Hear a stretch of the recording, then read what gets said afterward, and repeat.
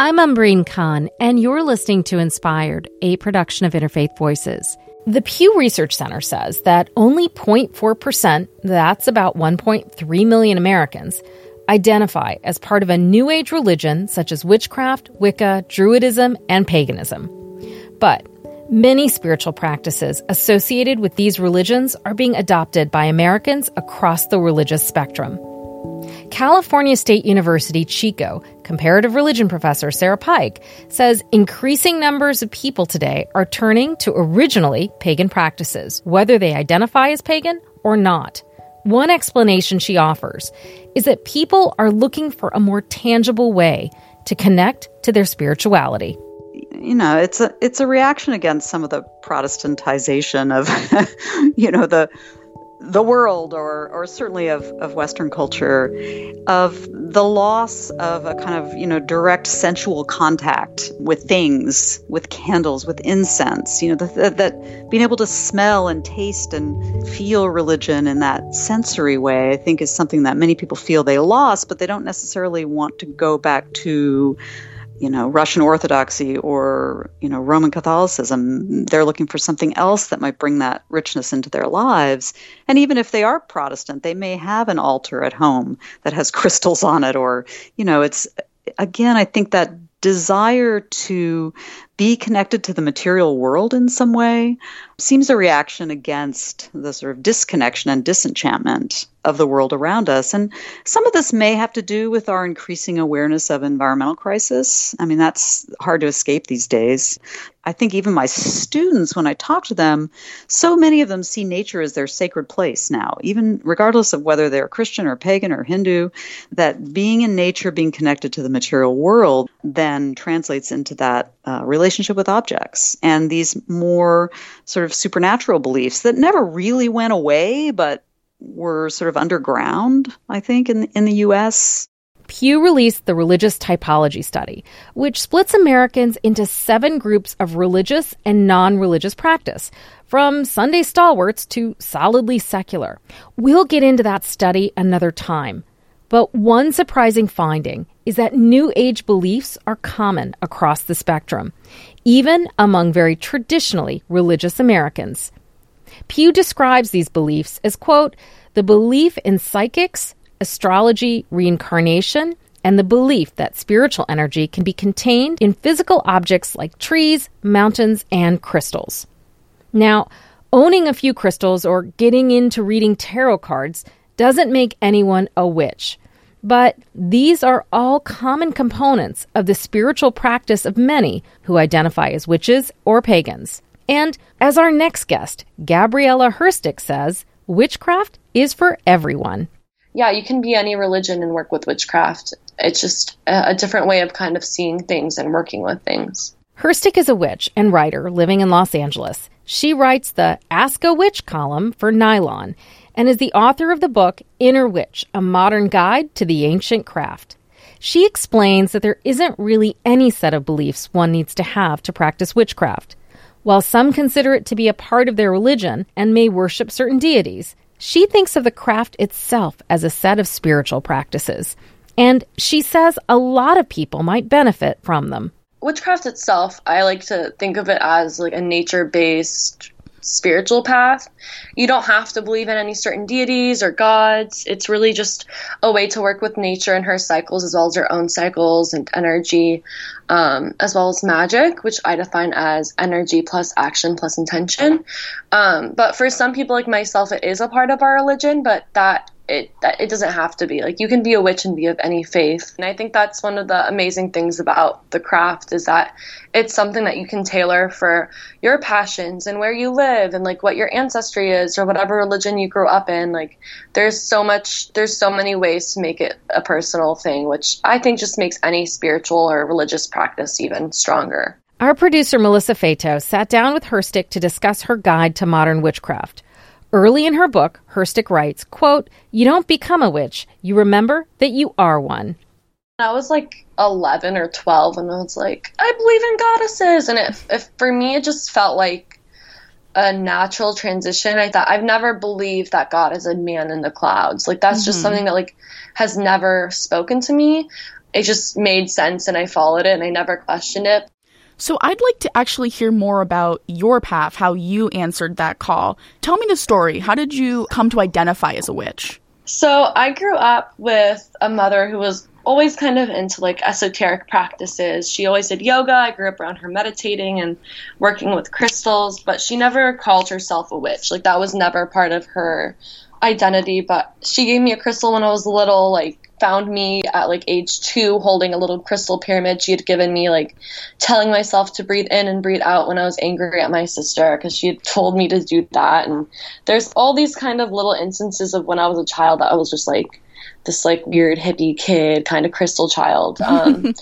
My dad's a reform rabbi and my background in the city is Jewish, and I grew up around that faith, but he really fostered my curiosity for the unknown. So we'd have discussions about God and death and all that kind of stuff. So I've always kind of been intrigued by the unknown and the unseen and the spiritual realm in general. So you are ethnically Jewish.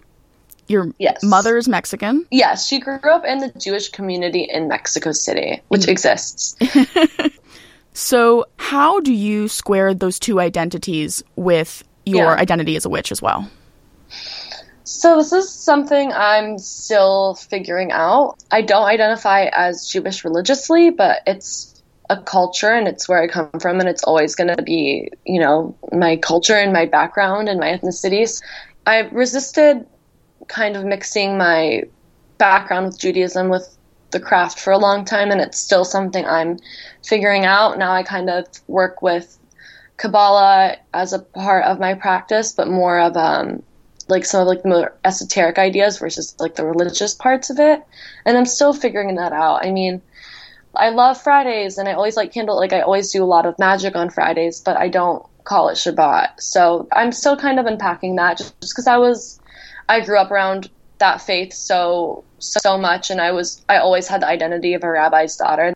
As far as my Mexican side, again, my family is from the Jewish community in Mexico City, so it's not really like the brujeria part of Mexico. That's something that I like really aware with my mom. Like my dad was born in Israel, but he grew up here, and he kind of understood like what I was practicing more early on than my mom. And for her, it was just, I get it. Just like witchcraft in Mexico is just, it's a lot more loaded. I understand that, especially now as an adult. I'm like, okay, this makes sense that you were kind of like cautious about me adopting this term, because for you, it's like, it comes with a different set of ideas because of, the culture. Do you see more young women and folks who identify as women being drawn to witchcraft today? And why? Oh my God, absolutely. I think this is a question I get a lot, and it's always, my answer is always, hell yeah. I mean, there's always going to be people that are trying to find their own power when they feel powerless, right? And right now, with the current administration, a lot of young women and femme-identifying people, and we're put in this climate where we don't really feel like we have control over our bodies or ourselves.